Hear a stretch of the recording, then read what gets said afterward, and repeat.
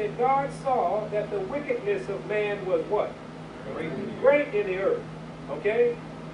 That's a statement from days of Noah. Can we apply that statement to today? That it's the time of the Son of God coming.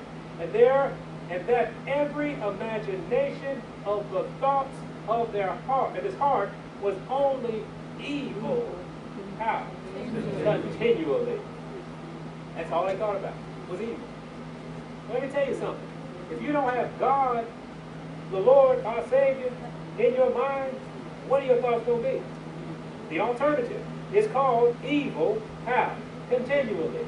So the whole world had turned its back on the living God, and so their minds were only what? Evil continually. And it repented the Lord that he had made man on the earth, and it grieved him at his heart. He didn't want this for man.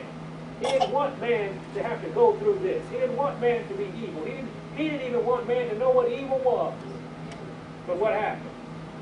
There was a decision made by somebody, that they would go for themselves and not go for God. This is why they were in the condition they were in the days of Noah, and this is why we are in the condition we are today, because we go for ourselves and not go for our God. Now, the issue is this. Who do you think God is going to come visit first? Those he left in charge. He left the nation in charge. He left the people in charge. He said, I need you to show the world who I am. And something had happened in the church. The problem is in the church. Thank you for taking the time to tune us in today. We pray that you've been blessed by the Word.